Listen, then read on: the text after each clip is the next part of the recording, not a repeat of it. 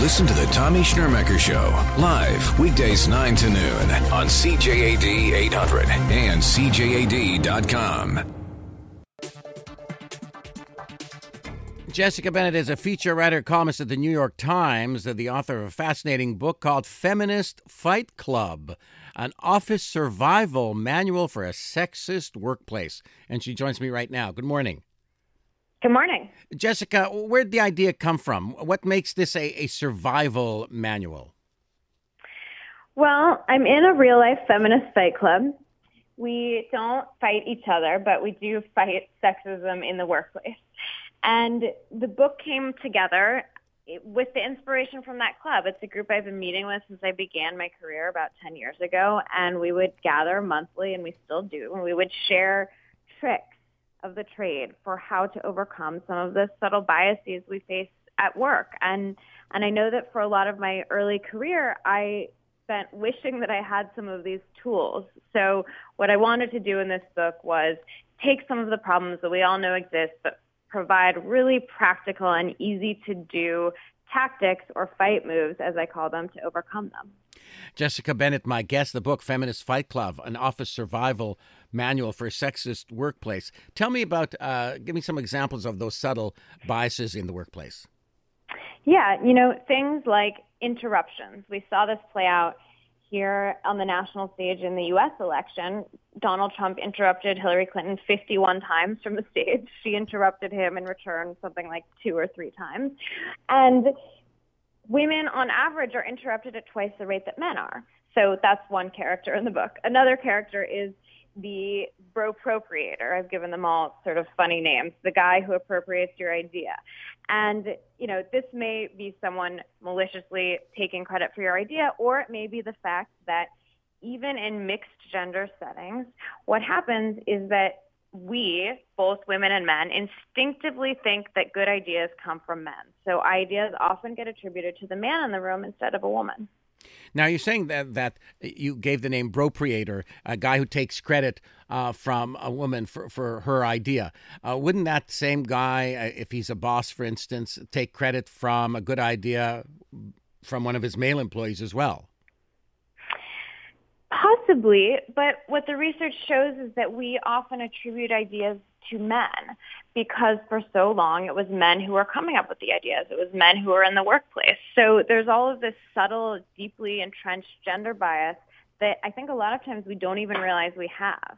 All right. Now, when this happens, you say that the book is a survival manual with all kinds of hints how to deal with it. What would be a good way to deal with that if a male boss steals a female employee's ideas?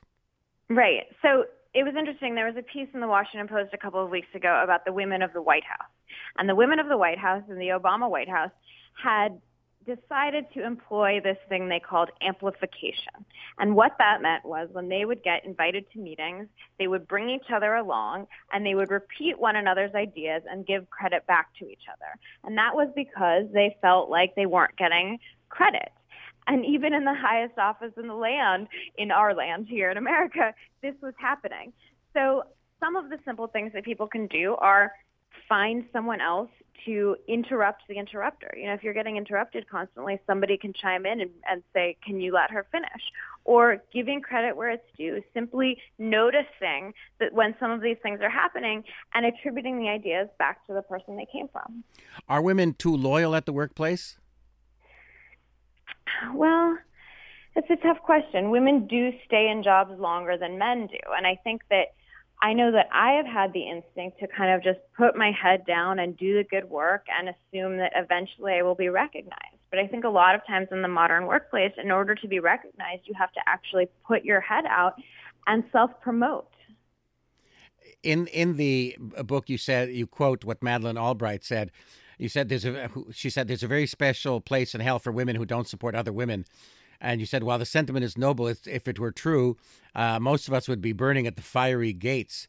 Tell me about the Winnemie, the queen bee, the mean girl, and the unfriendly firer. Yeah, so I think this is a concept we hear about a lot in the media, the idea of women not supporting women. And there is some truth to it. The researchers found that 95% of women have felt undermined at work by another woman. And if you look at that stat, it's probably safe to assume that most of us have been the underminer as well. And I think that there is this sense that because there are only a few spots for women, there shouldn't be, but that's the way the numbers are going, then you must need to competitively elbow the woman next to you in order to get that small piece of the pie. And so oftentimes you see this. Women do not support other women at work. But my sense is if we could level the playing field from a larger perspective here, then competition would still exist, but women wouldn't need to compete against one another more harshly.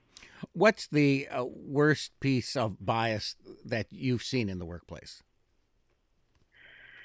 I don't know if there's one that's the worst.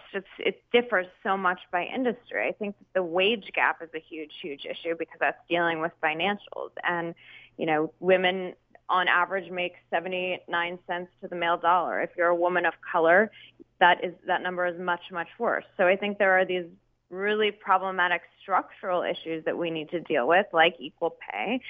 But there are also these subtleties, things like when a woman negotiates a raise, she's viewed as pushy and disliked, and she's less likely to get it. And for so long, we've heard this statistic about how women don't negotiate and women need to be going into their bosses and asking for raises. And if you don't ask, you're never going to get it. And yes, that's true. But what happens when you get there? Oftentimes, you're penalized simply for being female. So what do you do? How do you handle that? Well, this is tricky. There's all sorts of tools and tricks for women specifically who are planning to negotiate. Some of them are good across the board, like come in prepared, bring a list of things that you have accomplished so that you're relying on data. But there's also research that has found that women are more likely to be successful when they're negotiating if they smile. And to me, that's so tricky because you shouldn't have to smile. Any woman has probably been told or asked over the course of her life, why aren't you smiling? This is a common thing that we face. And yet suddenly we have to do it to get the raise. So there's research that provides hacks for some of these things. And in some instances and cases, I think it's a question of, are you willing to grin and bear it to get the money? And can you pay it forward for other women once you get there? Or are you going to simply opt out of that structure? Jessica Bennett, my guest, feature writer, columnist at the New York Times. Her book is called Feminist Fight Club, an office survival manual for a sexist workplace. Jessica, what's the reaction been to the book?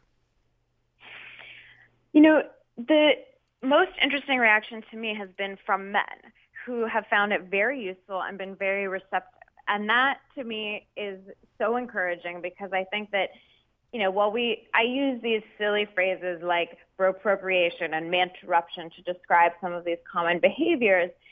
At the end of the day, men are really, really important allies for women who want to have equality in the workplace. And equality is not just good for women, it's good for men too. It's good for businesses. It makes businesses more profitable. And so the response from men has been very encouraging. They seem to love it. And I think that the humor of the book, knock on wood, I hope the humor of the book has really drawn them in. Tell me about the enemy, the slackluster. Well, we've probably all experienced this person. This is the slacker who manages to do a really good job of making it seem like he or she is doing good work, but actually is playing Candy Crush on their phone all day long. And, what the research shows is that this is relevant because we oftentimes mistake competence and confidence. So if you're a slacker and you're not really getting anything done, but you manage to look really confident in front of the boss, then we probably think you're doing a lot more than you do. And men are more likely to exhibit this behavior, this sense of, in one study, it was called honest overconfidence. And so the slackluster gets credit for other people's work and isn't really doing anything. My guest, Jessica Bennett. The book is called Feminist Fight Club, an office survival manual for a sexist workplace. My guest is Jessica Bennett. The book is called Feminist Fight Club, an office survival manual for a sexist workplace. What would you say to these two texts that came in? One says, women work on average only 70% of the amount of time men work. Women work in less dangerous fields. They receive lower paying degrees. Men live 8 years less than women. What would you say to that texter? Wait, that came in over text. You guys are texting during the show. I'm very impressed by that. I would say I'm not really sure what is the point that is being made there, that women deserve less pay? No, or he's that saying that they're not dating paid us less. back? He says they earn less because they choose to work less. It's a choice that they make. They work Right. fewer Okay. hours. So then my response to that would be that's wrong. In some cases, yes. And there are different data sets for different ways of looking at this. But even when you compare men and women in the same exact industries with the same exact degrees, 1 year out of college with no children, women still make 93% of what men do. So the numbers are a little bit better there, but they still exist. And part of the issue here is women take time off to care for children. If we had an equal playing field where it was also where parental leave was not just maternity leave or there was leave at all in the case of the United States, then probably these problems, some of these issues and this gap would dissipate. Tell me about the part in the book where you discuss feminine self-sabotage. Right. So, we live in a society where for years and years and years, we've been told, women, that we are not meant to be in leadership positions. We are nurturers, not leaders. And so over time, a lot of these behaviors have been ingrained in us. Things like not wanting to speak up, things like taking on menial tasks at the office, taking on the planning of the company holiday party, or taking the notes or grabbing the coffee, because for so long women were in secretarial positions and that was the only opportunity provided to them.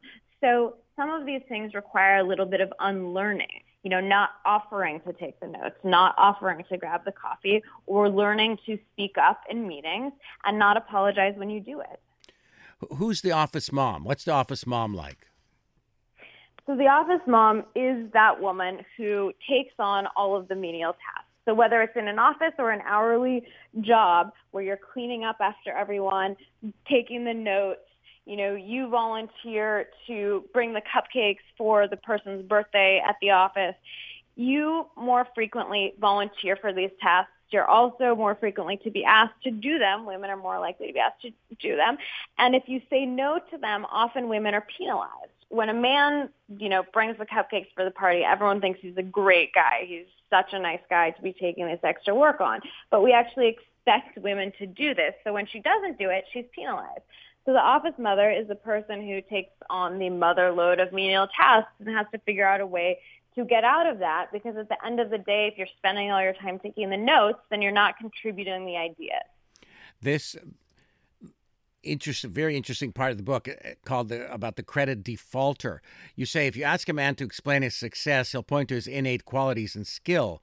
But ask a woman and she'll attribute it to things like hard work, help from others, or luck. Why is that? Well, when a woman takes credit or brags, she's often viewed as being boastful. We don't like her. The research shows that we view her as being cocky and, not ladylike. And so over time, women have learned that they're not supposed to take credit for things. They're not supposed to boast. And so ultimately, if you're not drawing attention to your good work and you're not taking credit for the things you do well, then you're not going to get ahead, because at the end of the day, in a modern workplace, you have to get credit for the things you do. And only the things that are being seen are the ones that get recognized. And the saboteur, the doormat? The doormat is the woman who takes on too much. She's balancing a million things. She's got a family at home. She's still doing the majority of the household domestic work, even though she may be the breadwinner in her home. And she feels this incredible pressure to accomplish at all times, to not screw up, to take on everything. And the research shows that women often do feel this. They're more likely to be exhausted. And when they make a mistake, that mistake is scrutinized more and remembered longer. So there really is this embedded sense that we can't screw up and we must take everything on at once. I'm fascinated. You talk about it in the book about size matters. You said your instructions to women are be as big as you are. Sit up straight, stand tall, clench your fist to make a point, put your feet flat on the floor, bring a sweater if you're cold so you're not curling yourself up in a shawl. Do women actually have to be told that? They're not aware of this on their own? To take up space? I know that I do this a lot, and I have to unlearn this behavior. Some of this is really simple stuff. We have been taught to take up the least amount of space possible.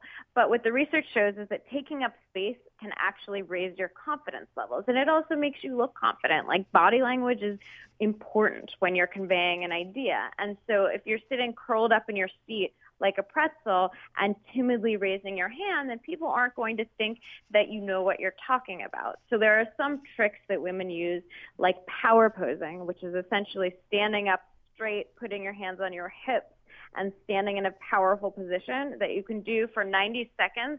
And the research has shown that your testosterone levels will go up, your stress hormones will go down, and you will actually become more confident.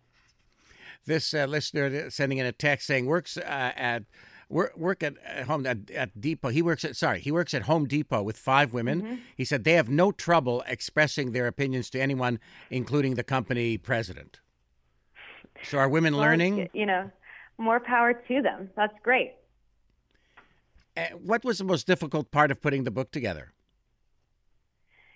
I think taking a lot of this research, everything in this book, while it's attempting to be tongue-in-cheek, is rooted in data. There's not a scenario in this book that doesn't have research to back it up. So I spent a lot of time digging into academic research and trying to take that research and distill it in a way that felt really actionable and memorable and fun. So taking academic research and making it fun and funny was a challenge. I was amazed at the part in the book where you quote some very famous women who've done incredibly well. Jodie Foster, the actress, had said she thought it was a fluke she got into Yale and that she won an Academy Award. And you quote her saying, "I thought everybody would find out, they'd take the Oscar back, they'd come to my house knocking on the door and say, 'Excuse me, we meant to give that to someone else.' It was going to Meryl Streep." And Meryl Streep, when asked in an interview if she would always act, the woman with the most Oscars in history said, "Why would anyone want to see me again in a movie? I don't know how to act anyway, so why am I doing this?" They really said this. Why all the self-deprecation? That's the question, right? There's this term called imposter syndrome, and this is a psychological theory that finds that the people who have the pressure of accomplishing first, so it can be a woman, it can be a member of a minority group, it can be somebody in the LGBT population, they feel this incredible pressure to achieve, and it can be crippling, and it can cause them to doubt themselves. So I know many women who, in one way or another, have felt this in some fashion.